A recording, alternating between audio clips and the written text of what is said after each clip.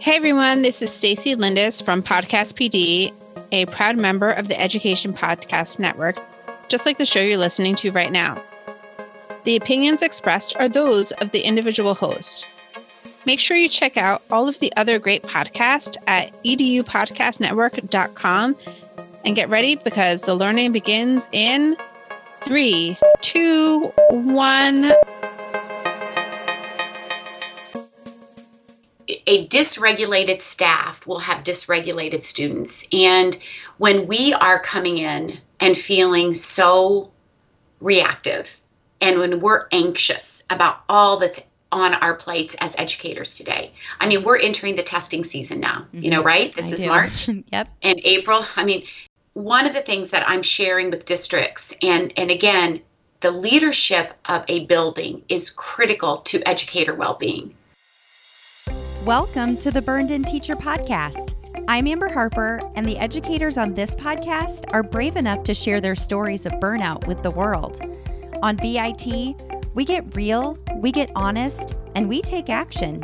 Action against the burnout with stories from burned out teachers, advice from experts, and actionable steps you can take today to beat the burnout and become a happier, more fulfilled human being.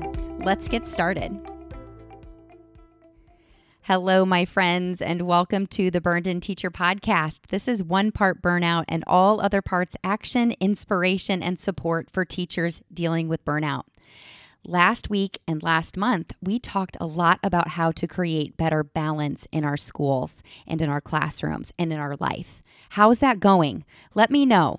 Either on Twitter, Instagram, Facebook, LinkedIn. Let me know how it's going with your balance in your life. Take pictures or screenshots of things you're doing to take control and tag me at Burned In Teacher. Today is episode 28 and the first episode in a new month where our theme is all about trauma in my classroom and my life is burning me out. Before we jump into this interview, I'm so excited to tell you that this episode is brought to you by two incredible events that are coming up in the Burned In Teacher world. The first one is, of course, the Burned In Teacher Tribe program, also known as the Burned In Teacher Small Group program, that starts the week of April 8th. If you're feeling isolated, unbalanced, unsupported, and just overall burned out of teaching and life, this is the program for you. Starting the week of April 8th, as a small group, we'll be meeting once a week for 1-hour group calls where we'll talk all things action, inspiration, and support for your specific needs, as well as lessons on how you can bring more burned in into your career and life. And you'll get access to our private Burned In Teacher Tribe Facebook group where you'll meet other BIT mentors. These are graduates of previous programs who are continuing to burn in by sharing wins as they continue their Burned In teacher journey. Don't wait. There are only a few spots open for the Spring 19 program, and we'd love to have you join us. Go to burnedinteacher.com/BIT coaching to learn more. The other exciting event that this episode is brought to you by is the Renew, Recharge, and Reignite Teacher Wellness Retreat that my good friend Kim Strobel and I are co-hosting together. This 2-day retreat is your chance to step outside of the classroom and step back into your life. You'll learn tips, tricks, and techniques for injecting happiness back into your teaching practice and your personal life. You'll leave burnout behind and walk away renewed, recharged, and reignited with courage and confidence to face next year's challenges. You'll learn 5 happiness habits to increase personal and professional positivity, methods for fostering relationships with students and coworkers, how to accept your past journey and make plans for changing your future path, and ways to rebrand yourself as an educator and human being, and much, much more.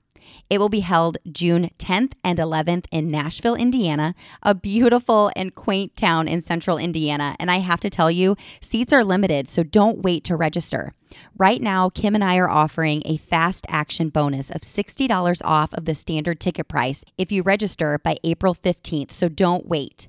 Check out bit.ly/teacher retreat or burnedinteacher.com/retreat to learn more and register. And don't forget to bring a teacher friend, because that accountability is going to be critical as you leave this transformational event and move into your summer and eventually your brand new school year.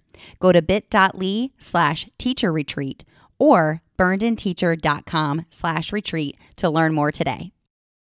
Today, I'm so excited to share my conversation with Dr. Lori Desautels. She's an assistant professor at Butler University in Indianapolis. Lori's passion is engaging her students through neuroscience in education, integrating mind-brain teaching and learning strategies into her courses at Marian and now Butler University. Lori has conducted workshops throughout the United States and abroad, and in this episode, Dr. Desautels shares her experiences with working with students coming from traumatic backgrounds and will educate us on the 4 parts of educational neuroscience. She's also going to take us through several steps that we can take to co-regulate students who are becoming escalated in our classrooms. She's also going to talk about how we, as educators, can co-regulate ourselves, especially after we've gone through trauma in our own lives, and ways we can help ourselves and our coworkers who are suffering through traumatic experiences in their lives. I'm so excited to share this interview with you, so let's jump in. Dr. Desautels, thank you so much for being on the podcast today to talk to us about student trauma and teacher trauma. I'm just thrilled to be here, and it's unfortunately, but then fortunately, the door is widening to some mental health and emotional health challenges for our students across the country. But then the fortunate thing is that we now understand the research is really informing our practices for ourselves, our well-being, and for our students. It's got a lot of breadth and a lot of depth within that topic. So let's start with you. I'd love to learn more about your journey in education and how you started and how you got to what it is that you're doing now. Sure. So I am a former special education teacher, and when I began teaching, I taught children in a self-contained classroom with the classification of emotionally disturbed. And in the early 90s and late 80s, oftentimes in a self-contained classroom, you had a variety of what we call now neurodiversity. So I had children and adolescents who came with the classification or ruling of autism, specific learning disabilities, attention deficit hyperactivity disorder. So, but as I look back and what we did not know then, when we use the classification of oppositional defiant disorder, or we look at conduct disorder or reactive attachment disorder, all of those disorders listed in the DSM, which is the Diagnostic and Statistical Manual for clinicians. And I believe we have a DSM. I should know this. I think it's 5 revised or 6. But the point is that many of these children and adolescents have experienced significant adversity in their lives. And really, when we talk about those, that is what I started doing, was working with children that at the time I did not understand what I understand now, but the emotional disturbance was really a brain that had wired to the experiences of toxic stress. So after leaving the classroom, I was in the classroom for 7 years. My colleague and I opened up a counseling center for children with behavioral and emotional challenges and their families. So I did that and then worked at Methodist Hospital here in Indianapolis on the adolescent psychiatric unit as a school liaison. So we really kind of mediated and helped the adjustment of returning to school or leaving school when there was some type of a psychiatric crisis. And then I had my own family of 3 children and went back to school then for my doctorate. And at that time, I really wanted to kind of move a little bit away from education and acquire more of a holistic view. So it's in philosophy, but my work was looking at middle school children, that young adults really that were struggling. And so for 2 years, I worked with 7th and 8th grade students in my field work. and really looked at what they were saying to themselves when things went awry.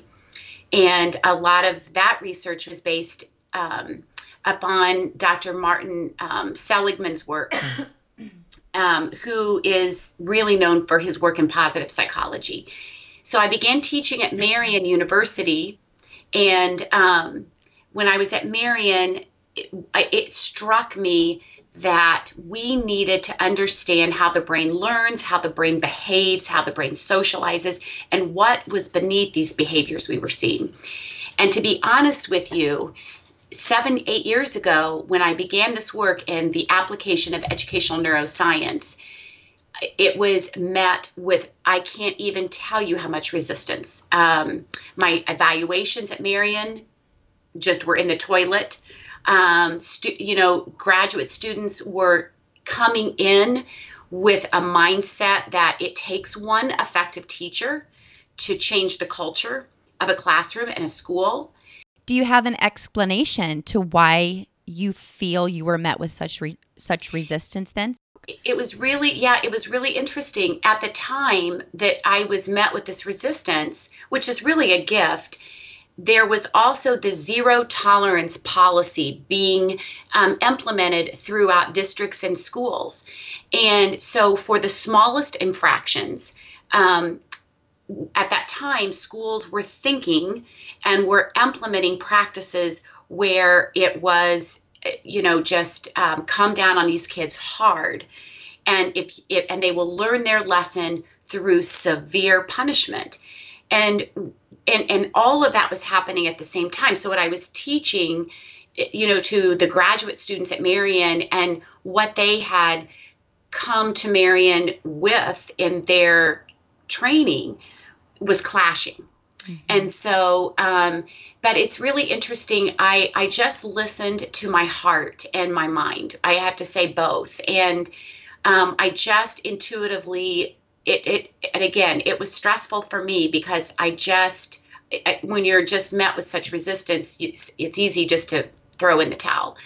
And, but as the research began to pour in, and it took a while, but as that research was recognized, then we began to understand that when we punish in traditional ways, we are actually unintentionally activating the stress response systems in our brains and bodies.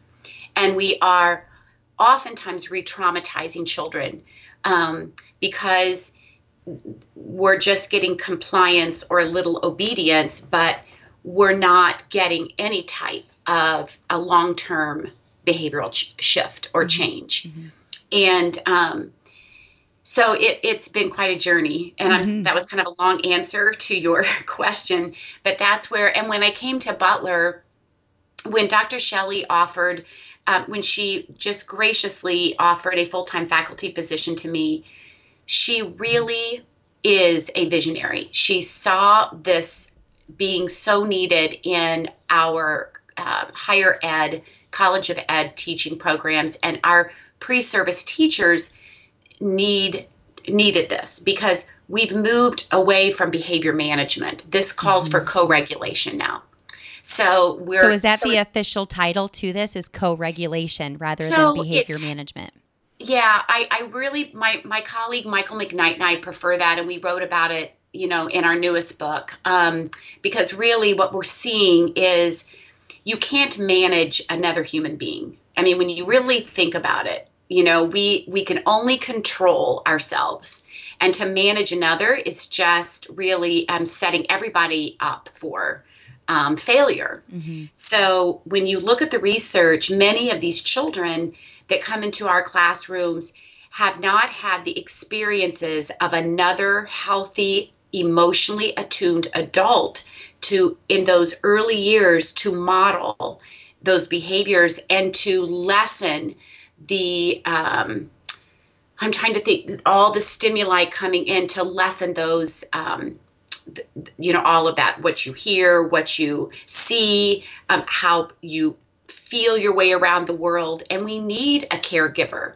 who is attuned to us and who can soothe and touch and use warm eye contact and calming motions so that we can move through our worlds in healthy ways. So it sounds like you're ready to talk about what teachers can do to support their students going through trauma. But I have one quick question about something that you said. Sure. You started in the classroom and now you are doing what you're doing full time. Can you tell me, have you noticed a difference in the severity of this trauma? Is there an increase of it, or do you feel like it's always been there, but we are now bringing this into light? I think that's a great question, and I really do feel it's been there, but I also feel there has been an increase. And I don't think any of us can say definitively why, but I do feel it's multifaceted. Mm-hmm. So I think there has always been, there's been this challenge in the Western part of the world for us to, feel like we can share vulnerability and we can share, our anxieties. Mm-hmm. But I do feel with the increase in poverty, we really are, our children are still the poorest population, in our country, our children. And so poverty affects so many other aspects of the adverse childhood experiences mm-hmm. that kids come in with. Mm-hmm. So, and then we have an increase in the drug, epidemic and in addiction. So, and it's not just the opioid epidemic that has been highlighted, but, also in, other areas of the country, there's been a lot of addiction issues in our, more urban areas too, that mm-hmm. has not been given, the headline mm-hmm. that the opioid epidemic has been given. So I think it's multifaceted. Mm-hmm. And I think that, we are seeing an increase, but we also are opening that door of awareness so that it feels safe or feels safer to share. Mm-hmm. You're so right. So tell us some things as educators working with kids in our classrooms every day, or as administrators working mm-hmm. with students. What are some ways that we can help support these students who are acting outwardly because mm-hmm. of this trauma in their life?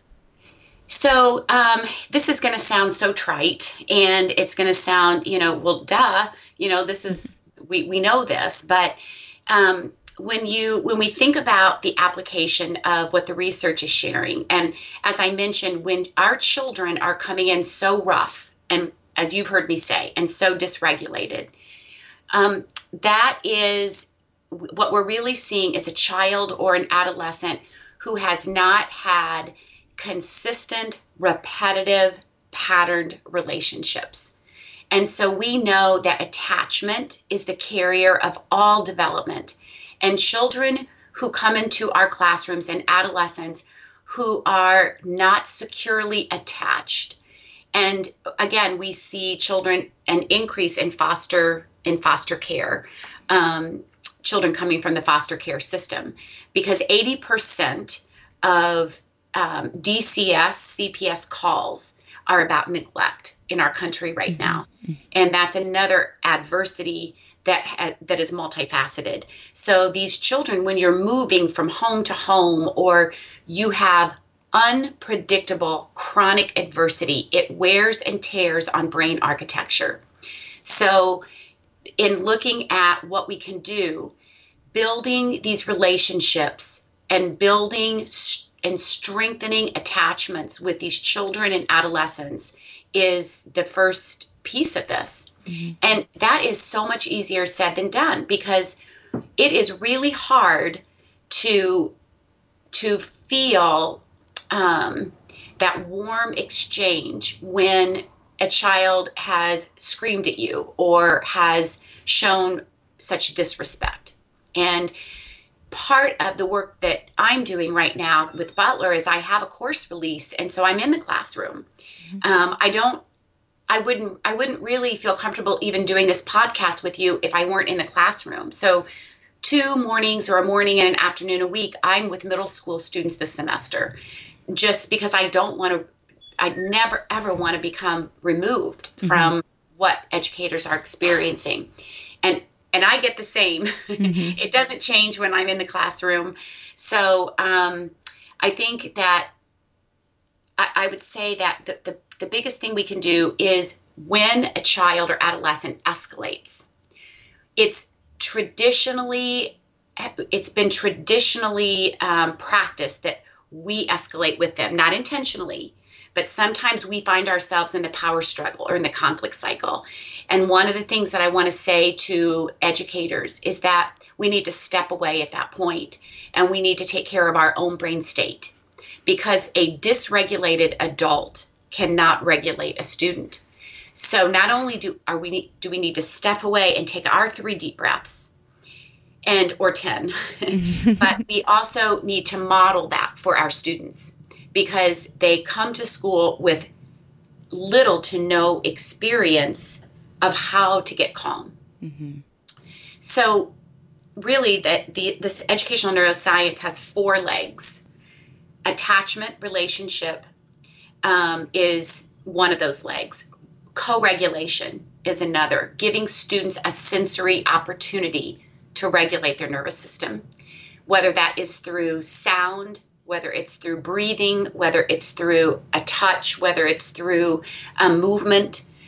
And then the other 2 legs of this, we are teaching students about their neuroanatomy. That is what I say to teachers. And one of the things that I want to share is that you don't have to be an expert. When I go across the country sharing this, it is so, we are, we typically think because we are a teacher or an administrator that we should be the experts in our content. And I want to say, how cool is it to be able to talk about the amygdala with your students, and you both are learning at the same time. You just don't have to be the expert. In fact, it levels the playing field, and it builds a relationship when you're learning about this together. So that's the 3rd leg of this. So we've got attachment, we've got regulation, we've got learning about our own neuroanatomy, and then the 4th and most important leg of this framework is our brain state. It's educator brain state, because we just cannot do this well when our cortisol and adrenaline and our stress response systems are activated. Can you tell me of any good resources that we could send teachers to, either online or through books? Because I know what it's like as a teacher to be told that we really should do this. We really should build these relationships. Right. We really should pay attention to our brain state. But the question always becomes, okay, I will do that, but how? Yes. So I absolutely can share.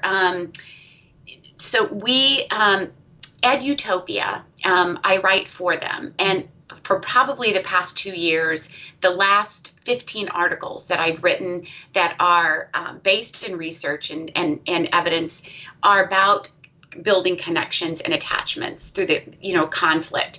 And also my website, which is revelationsineducation.com, has a lot of good resources. Would I be able to share a couple right now during the podcast? Absolutely. Yeah. So, yes, go for it. Let's say, and again, this is what we want to focus on is the process. We don't want to focus on the end product, because you're not brain architecture, whether it's healthy brain architecture, connections that have wired and fired together for the purpose of compassion, the purpose of being able to empathize, or those experiences of shutting down and turning off or reacting in a real negative way. Those happen based on our own experiences, and they take a while to develop. So they're not going to go away just overnight. So one of the things that we're talking about with regard to attachment are touch points. And I share with teachers, there is an old strategy that was discovered and researched well in the 1980s. I shouldn't say old, because it wasn't that long ago, but it's called the 2x10 strategy. And it's where you take a student some of your toughest kids, and you really are intentional. At 2 minutes for 10 days in a row, you talk with them about their passion, about what they did over the weekend, about how their game went, or how their performance was, or what did you have for dinner, or who, what are you, tell me some great music that you're listening to. Mm-hmm. And for 2 minutes, 10 days in a row, this is a way to really strengthen attachment, because as Rita Pierson says, we work for people we like. We respect people who respect us. Mm-hmm. So that is a touch point that we are sharing with teachers. Another one is validation. And I am horrible at this. This is one I'm working on constantly, because you hear validation and you think, oh, I know how to validate. But really what we typically do is a student will tell us something. They'll be upset and they'll say, well, that's just not fair. Or, you didn't do anything when she, yelled out. Mm-hmm. And so what we'll do is we will respond with an answer to their complaint. And we tend to get escalated. But what really strengthens relationships is when you hear the feeling beneath the words and you mirror that. So a validation is not encouraging them. It's not then asking a question, so what do you need? Not yet. But it's really saying, wow, you sound so frustrated. Or this must feel awful to you. And then you stop and you just wait until they respond, because if you're correct, they will let you know. Mm-hmm. And if you're way off the mark, they will also let you know. Mm-hmm. Mm-hmm. So validation is, another touch point that we are using with students, and really using bell work, and using morning meeting, and using a 2 or 3 minute or 5 minute time at the end of the day to create a ritual or a closure, so that we are what John Cita calls creating family privilege in the classroom. Mm. And what I mean by that is many of our students are returning home to environments of chronic unpredictability. And they really look to school mm-hmm. for those structures and those boundaries and that predictability. So having a chant, having a routine, having a check-in at the end of the day, where we, share an affirmation, or we share, just a visual, anything, is really, really significant. So I think the way that we're using, with our middle school students, we're using bell work and morning meeting time to really prime the brain for learning. Mm-hmm. And it's because kids who come in a survival brain state do not have this prefrontal cortex functioning to learn anything.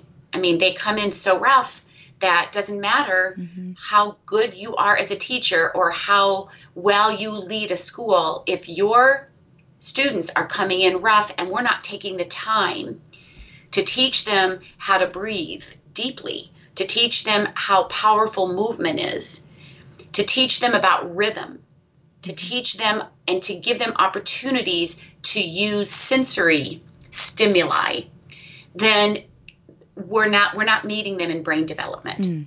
So I have a question for you, because my next question is, can you give me a visualization of what this looks like? But I'm going to actually flip this, and I'm going to tell you what I did, because I noticed that this was a problem. And this is before I knew about brain state. I just noticed a detachment between my students and I. Mm-hmm. And I felt like we needed to have that time to get to know each other a little bit better. So let me tell you what I put into practice this past a year ago in January, when I was in the class full time. Mm-hmm. I decided over Christmas break, I said something has to change, because we're just speeding right into our day. And I don't feel like this is good for the kids, because we aren't having a time to slow down, because they just come in hot every day. Right. We're not having a time to get ourselves calm and get ourselves ready for learning. So They would come in. We would have our morning routine of them putting their stuff away, going to the bathroom, that kind of thing. I would play a transition song to come to the carpet. Mm-hmm. And the first thing we would do is we would have kind of a student of the day. We just went in alphabetical order, and they would start by coming to the front if they chose to, and they would lead us through kind of these sentence stems. Hi, my name is blank, and today I am feeling blank because blank. And then some kids could ask them questions about either how they were feeling, and they would also say, this week, this is happening in their life. So we would know something that's coming up. All right. Mm-hmm. And then they would lead us through our classroom. It was kind of like I called it a mantra, but really it was just kind of our saying. And it just kind of took us through, just why we're here and what kind of a day we're going to have and that kind of thing. We would say that every single day together. And then we would I found on Go Noodle that they have this section called flow. So every day then they would get to choose the flow, and we would do one of those. It's more centered around meditation and being still and paying attention to our bodies and things like that. So we would do that, and then we would move into our lesson. Does that sound like something that is along the lines of what you're describing? And I guess what kind of feedback would you give me on that? And then what types of things have you seen teachers do with their students? So you're doing those routines that you have set up, and those really are routines or rituals, because they know what to expect when they come in, and they know there's going to be some time to share. So I love, and Go Noodle is such a great resource for us because there are movement activities, there's dancing, there's meditation. We don't use the term meditation in the classroom. We use the term focused attention practices. Okay. And I used mindfulness. We talked about being mindful. And mindfulness, absolutely. And so what you set up is fabulous. One of the things that we know is that when kids come in, like you said, hot, and when they come in rough, sometimes, and I'm sure you saw this too, they weren't even able to share with you how they were feeling with words. Sometimes, because we always when we do circle time, like similar to what you do, we'll give them the option to pass. And a lot of times kids will pass. I see that, a lot. And so one of the things that I would suggest is really because we know the cortex, the prefrontal cortex, that's the language of words. But when kids come in rough, sometimes they don't have the words, and they don't want to share the words, and they really don't know how they feel. So I am loving our sensation word wall that we're using, where in a circle, the students can come in, pick a sensation word off the wall, and they draw it. And they give it a shape, and they give it a color, and they might give it a size. And it can be just a scribble, it could be an object, because it's much easier to really explain it. Instead of saying I'm feeling sad or I'm feeling angry, it's to know that I'm teary, or I'm edgy, or I'm shaky, or I'm calm, or I'm stuck, or those are sensation words. And we actually, as a class, created some of the ones that my 7th graders created were gooey and butterfly-ish and numb. And so we let them, they actually created some of those sensation words. I'm really happy to hear that you have something like that, because that's something that I struggled with. Is I wanted them to share feelings, but it was either happy or sad. Yeah, and I feel like that is it's just not enough. I always felt that. It really, my colleague at Butler, Dr. Oliver, I love what she says about how we need to expand the feeling vocabulary of our students, but we do. I agree with her. But sometimes we don't even know we just don't know those feelings. But we know when our stomach, when we feel shaky, we can describe that, because a sensation is a physicalized emotion. I don't know if that's a word, but it is today. a physicalized Makes complete emotion. sense to me. Yeah. And so, and Dan Siegel says, what you can name, you can tame, and what's shareable is bearable. So using your morning meeting time for art is very important. We're giving them an opportunity to draw that sensation, because when you draw it and you give it that color and that size and that shape, you are actually taking it out of your body and putting it in a container outside of you where it's safe. When you can say, I'm really shaky today, and you draw it, it's almost like you're relieving that sensation. You're lessening it by naming it and drawing it. And that feels it's calming to the nervous system. And there's a lot of research to back that up. We know art, and we know, anytime you draw with any type of medium, I mean, not any type, but we start with something that is, like markers or colored pencils, or, just a pen, you can just take a pen or pencil and just etch what you want to. But those type of opportunities, and we're also drumming in our morning meeting, and we're using our laps, and we're clapping or snapping, and you don't even have to have a drum. But we're pulling up. I use YouTube all the time, and they have metronome beats. Because the calming beat is between 60 and 80 beats per minute. So we'll put a metronome, or I'll put music on. You can Google music, 60 to 80 beats per minute. And then the kids will make up their own rhythm pattern. And so then we follow it. Does that have to do with the heartbeat? It absolutely does. And that it's that parasympathetic response, that response when we're calm, when it's that coherent heart rhythm. And so actually it goes 40 to 60. They have music that's 40 to 60 beats per minute, and then 60 to 80 beats per minute. But in that range is it's very regulating, because that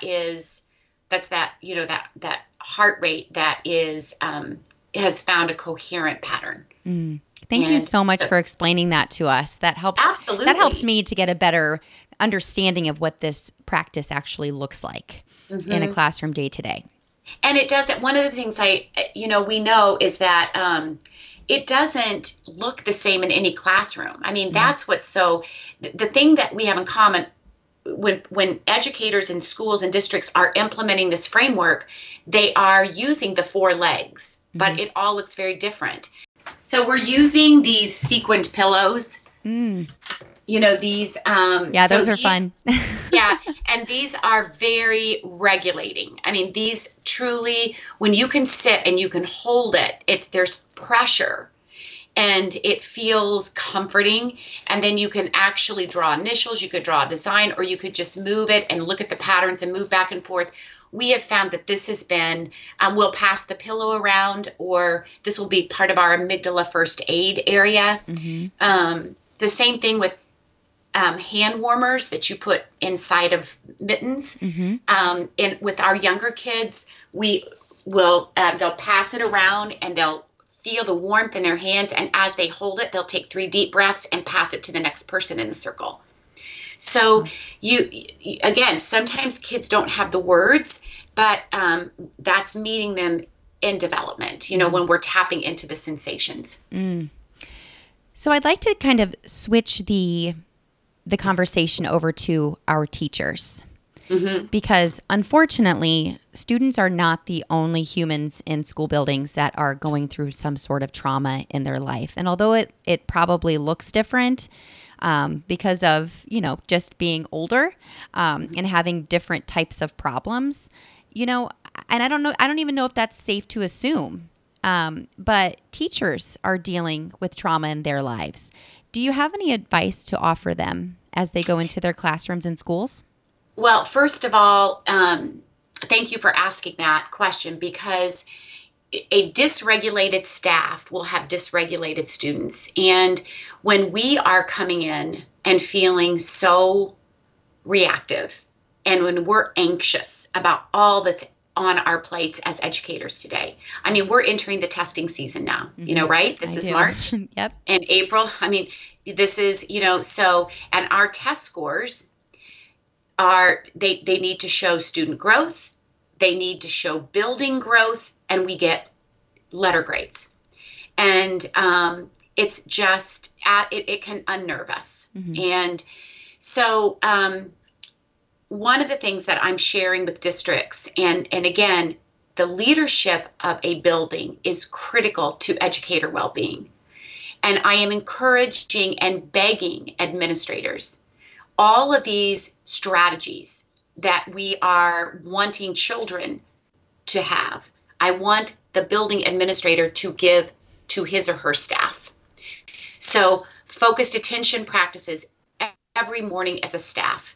Having an area in the building where teachers can go and have some nice distilled water, grab a handful of almonds, write in a journal, pick up an affirmation out of an affirmation jar, doodle a little bit, hold a sequined pillow, mm-hmm.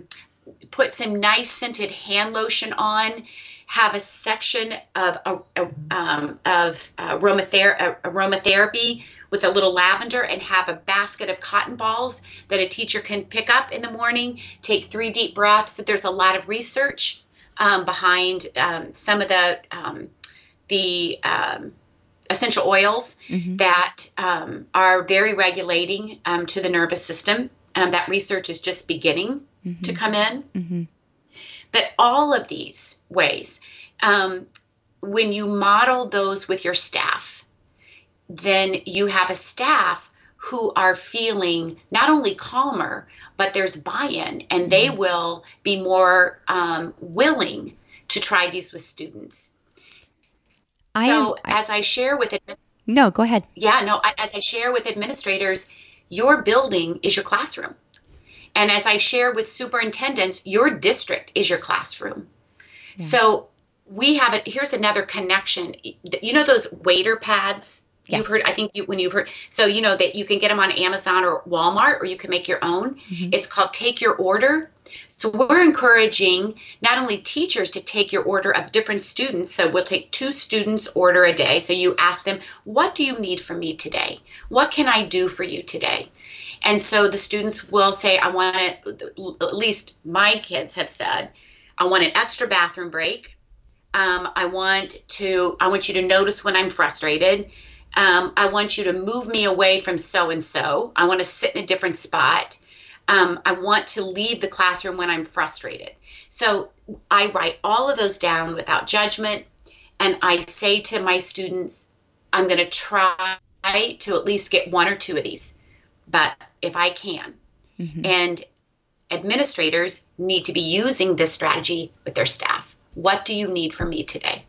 It's so interesting to hear you say that, because I when I was teaching full time, I would say this: I would not want to run my classroom in a way that projected a school that I wouldn't want to work for, so if right. I wouldn't want my principal to say something to me, I wouldn't say it to my students. And I love that you're bringing this up, because even though we're talking about students versus teachers going through trauma, we're still humans going through trauma. And it right. doesn't really seem to me, in what you're saying, that there's a whole lot of difference in how we should be taught to handle those emotions that we're feeling. Right.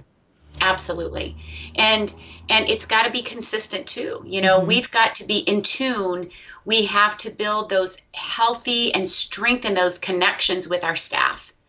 And you know, I've always said, if a building or a district or a classroom, there are 2 facets to academic and emotional and mental well-being. And that is, if we feel safe and if we feel felt, we will learn. And that really models how the brain develops, from the back to the front and from the inside out. Because the brain stem, when we're functioning from those lower areas, that brain stem is asking, am I safe? So those kids that come in mistrusting adults are really looking around, and everything they perceive in that state of brain function looks and feels like a threat. Mm-hmm. And they are reading our nonverbal, much like the teachers in our building. I know when I am in a stress response state, I'm not listening to words. I'm trembling, I'm not thinking clearly, and I'm not trusting my environment the way I need to. Mm-hmm. And I have a developed brain. So,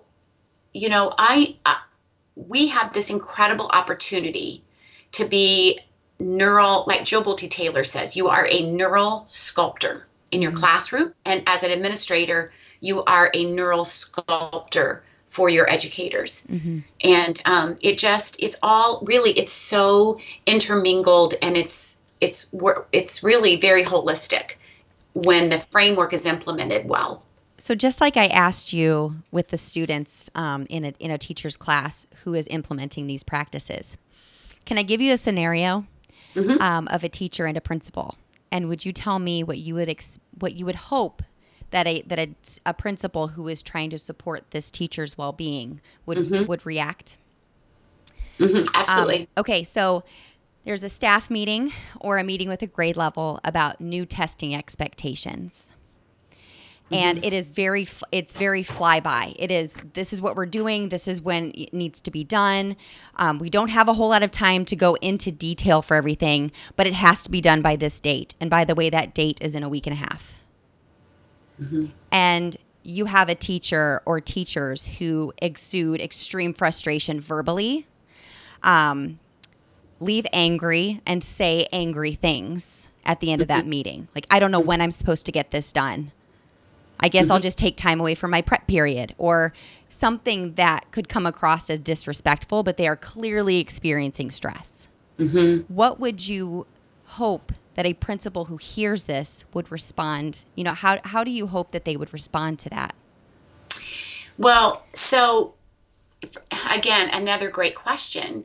And it's no different than how we would want to respond to our students. And that is the very first thing that came to mind, because I could feel, as you described that scenario, I was right there. Mm-hmm. And it's validating how that teacher is feeling.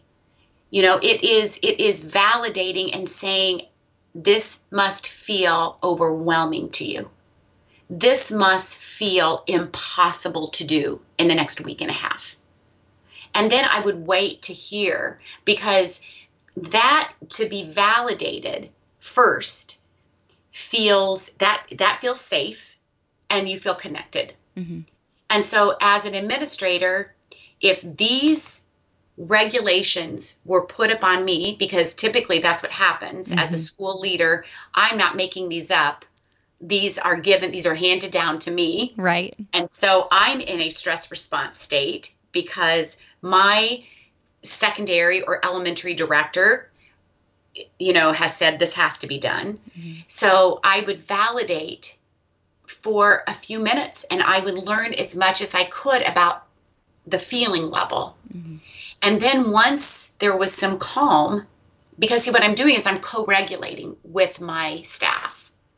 And when we're co-regulating with our staff, then we are not only learning more about how they feel, but we are helping and assisting them to really be at their very, very best in moments of high stress. Mm-hmm. And then I would share my own frustration.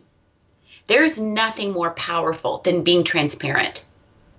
And I would share, I am feeling how you are feeling, because this is exactly when I started this meeting today, I could have done it differently.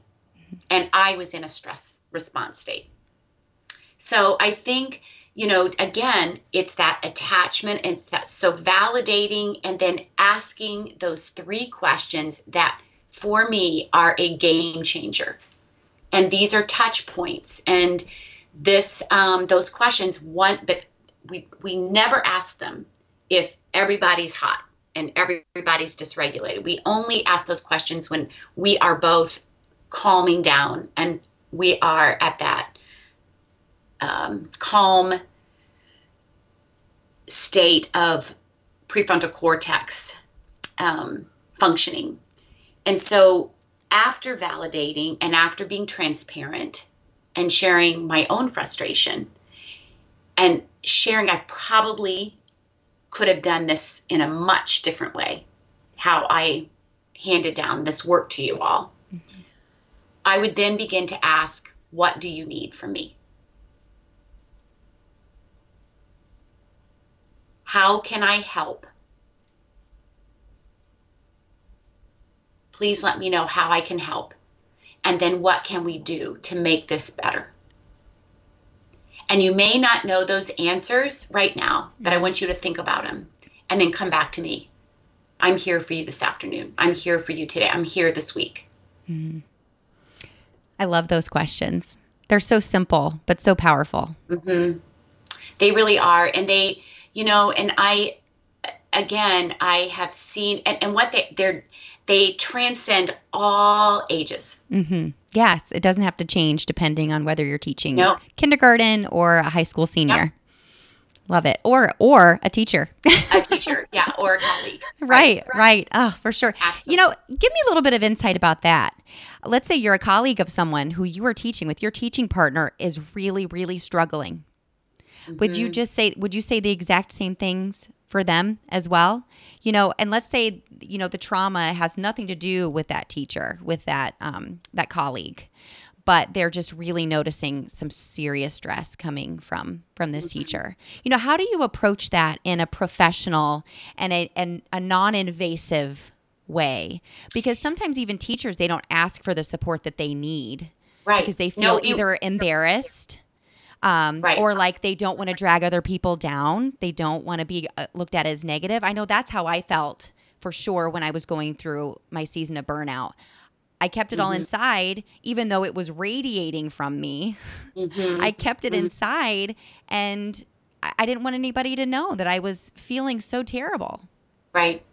And, there is, to me, and I don't know if everyone would agree with this, but I feel there is this unspoken association with the word educator or teacher, because traditionally we work in silos, and traditionally we feel like if we are not perceived as strong and as happy and as grateful, then we are not enough. It's just, we are not enough. And especially when you are working with difficult students, you feel defeated. I mean, I think of that word defeated and you feel so often hopeless. So if I see that in my colleague, depending on the relationship that I have and to what degree, I always think a letter, a little note in their mailbox. Mm-hmm. I noticed that that you seemed sad or you seemed overwhelmed. Please let me know what I can do for you. Noticing is another touch point.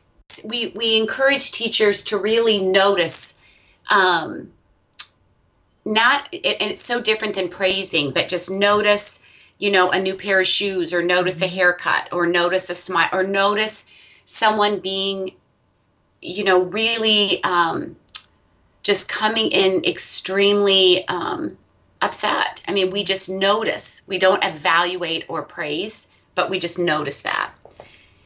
So I do feel that with a colleague, we would use those same type of strategies, which we're co-regulating. Mm-hmm. Mm-hmm. We're co-regulating. And that's really what we do as parents. I know if I had known this research when my 3 children were little, I would have parented very differently. Yeah. I mean, I would have been a different mom. Mm-hmm. And again, no regrets, but, I can look back and think how, I became so involved, and I got just swept up in the conflict and in the power struggle. Mm-hmm. Mm-hmm. And I was disciplining when I was so dysregulated. I mean, I can see it, I can feel it, I can picture it. Mm-hmm. So, whether it's with our colleagues or, it really is about us all. Mm-hmm. Thank you so, so much for sharing all of this information. The more that you share, the more simplified it becomes. Although I'm sure in practice, it is not as simple, but the idea itself is simply, it comes back to those relationships, those touch points. Right. So, those touch points and that co-regulation piece is really what the framework is about. Dr. Desautels, is there anything else that you would like to share with our listeners today?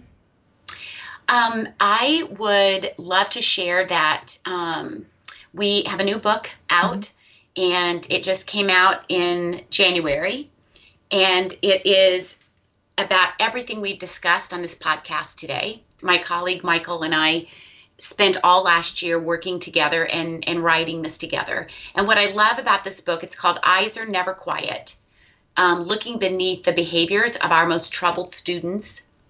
And I love that it has the why at the beginning of the book. And then you'll see the book has a black spine. And then at the end are pages that give, okay, I understand the why, now what do I do? And so we intentionally created a section of brain-aligned evidence-based strategies that are for bell work, brain intervals, morning meetings, focused attention practices, all of the things we've discussed today. Thank you for sharing that. Are you finding that schools are doing book studies on this as a staff? Yes. I think, it's really, when you can sit and you can really talk about, a scenario and then say, I tried this strategy. How did this work for you? I do feel that book studies are just a great way really to build relationships, to create, their touch points. Book studies are touch points.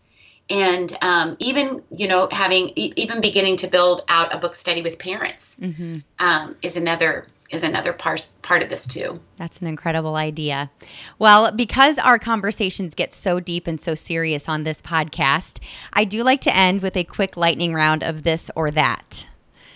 Absolutely. So are you familiar with that setup? I don't know, but I'm ready. So I'll give you two choices and you'll just simply tell me which one you would choose. Okay. All right. Cookies or cake? Cookies. Cat or dog? And I saw both of those behind you. Did you see it? So we have 3 cats and 3 rescue cats and 1 rescue dog who's sitting right in my chair, and she does not leave me. So she's listening. I don't know. I couldn't pick this or that. I have to say both. Oh, that's okay. Computer games or video games? I would say computer games. All right. Well, thank you so much for joining us on the Burned In Teacher podcast. I cannot wait to get this episode out to share with our listeners. It is going to be so helpful to them. Thank you, Amber. I really, really loved sharing with you today. So thank you for having me. Anytime. So as you've probably noticed, both before downloading this episode and while listening to it, this is one of the longest episodes we've ever had. But because of the depth and breadth Dr. Desautels shared with us about this so important topic, I just couldn't split it up, and I felt like it needed to be one episode. So lots of tips and takeaways today. Number 1, schools are changing their perspective, and we're finally seeing a shift from a zero tolerance policy to trying to understand the brain and how it works, and how when we punish in traditional ways, we are re-traumatizing our students but aren't getting the long-term behavioral change that we and the students so desperately need. The second takeaway is we're moving away from classroom and behavior management and instead thinking about this as co-regulation, because you can't manage another human being, and that's so true. The third takeaway is students don't come to school with experiences with adults who can soothe and touch and give warm eye contact and warm emotions to them. So it becomes our job to become that adult mentor in their lives. The fourth takeaway is attachment is the carrier of all development. Oh, that's so powerful. I have to say that again. Attachment is the carrier of all development. When you have students moving from home to home, or they have unpredictable chronic adversity, building relationships and strengthening attachments is the only way to help them to make those connections, and therefore allowing them an environment where they can learn. When a child escalates, we unintentionally escalate and engage in a power struggle. take a second to step away and take care of your own brain state. Take between 3 and 10 deep breaths or more if you need it, not just for ourselves, but to model how to get ourselves calm in a stressful situation. The sixth takeaway is educational neuroscience has 4 parts. The first one is attachment relationship. The second one is co-regulation, that sensory opportunity. The third one is teaching students about neuroanatomy, learning with your students and building relationships by learning side by side about our own brains and how they work. And the fourth one is educator brain state. We don't respond well when our own stress response systems are activated, so we need to take steps to take care of our own brain state. And we've talked about this several times on the podcast. The seventh takeaway is there are lots of ways to deregulate, to focus on the process, not the end product. The first and my favorite one is the 2x10 strategy. This is intentional 2 minutes for 10 days in a row to talk to students about their passions or their lives, about them and their life to strengthen relationships. The second way to deregulate an escalating situation is to offer that student validation. That's saying things like, that must feel very blank, or this must make you feel so blank, or you sound so blank. Instead of answering a complaint or encouraging their escalation, hear the feeling and mirror that and wait for a response. The third way is by using bell work and morning meetings from 5 to 10 minutes, creating a ritual at the beginning and or the end of the day to create family privilege to the classroom. Because students are living in daily chronic unpredictability, and working with that daily ritual will help them with their mindfulness and focused attention practices that they need so desperately. The next way is students either can't identify or verbalize how they feel because they don't have the words. Students don't know how they feel. So using a sensation word wall can help students to explain. Instead of saying you feel sad or angry, they maybe feel stuck or shaky or teary or edgy or butterfly-ish. These are such great ways to help students to identify how they're feeling at different parts of their day. I love that she said this, and she was quoting Dan Siegel. What you can name, you can tame. What's shareable is bearable. And this sensory word wall is so essential in helping students to do that. Another way to help students to regulate is by drumming or clapping or snapping, using a metronome beat. And Lori said that you can find these on YouTube. It helps kids to make up their own pattern and beat to help them regulate. And like we sort of discovered, or like I discovered while we were talking, it really does have to do with a regulated heartbeat. Another way is by using sequined pillows or passing hand warmers around and taking deep breaths to calm down students who are needing some calm in their life. This last section of tips and takeaways has everything to do with teachers dealing with trauma or stress or anxiety. Dr. Desautels said that a dysregulated staff will create dysregulated students, and isn't that true?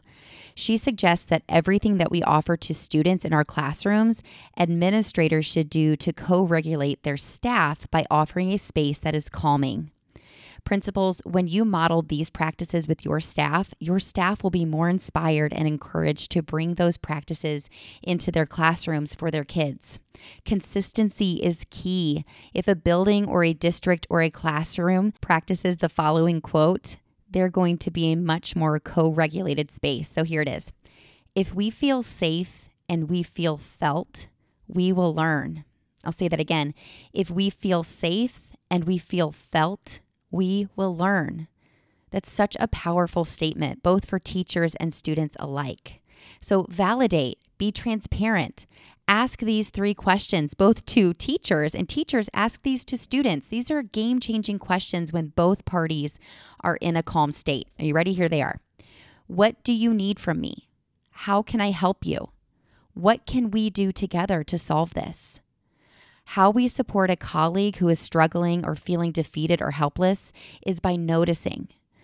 dropping a note that validates and shares that you're there for them should they choose to come to you for support is really, really essential in building that relationship and helping them to feel connected and understood. And that, of course, is what I'm going to end with. Noticing. Building relationships is all about paying attention, noticing things that are different about your students, both positive and negative, bringing it up in a conversation, noticing new shoes, a new haircut, or if they come in extremely upset, acknowledging those feelings and having a conversation about them can make a huge difference. If you've stuck with us to the end, I'm so appreciative, and I know that this is going to be a very powerful episode in helping you to change your perspective on the behaviors of your students, especially if they're going through trauma or if you've gone through trauma in the past.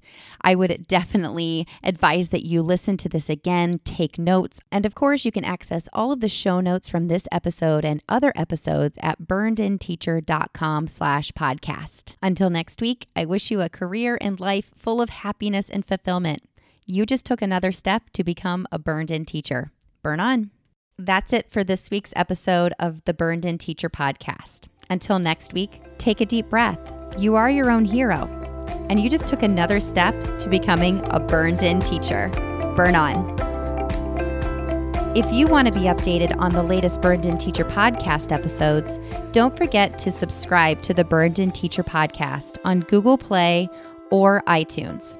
Also, please consider leaving a review and leave a rating so that other teachers who are feeling the burnout can find this podcast to help them feel supported as they continue their journey out of burnout. Thanks so much.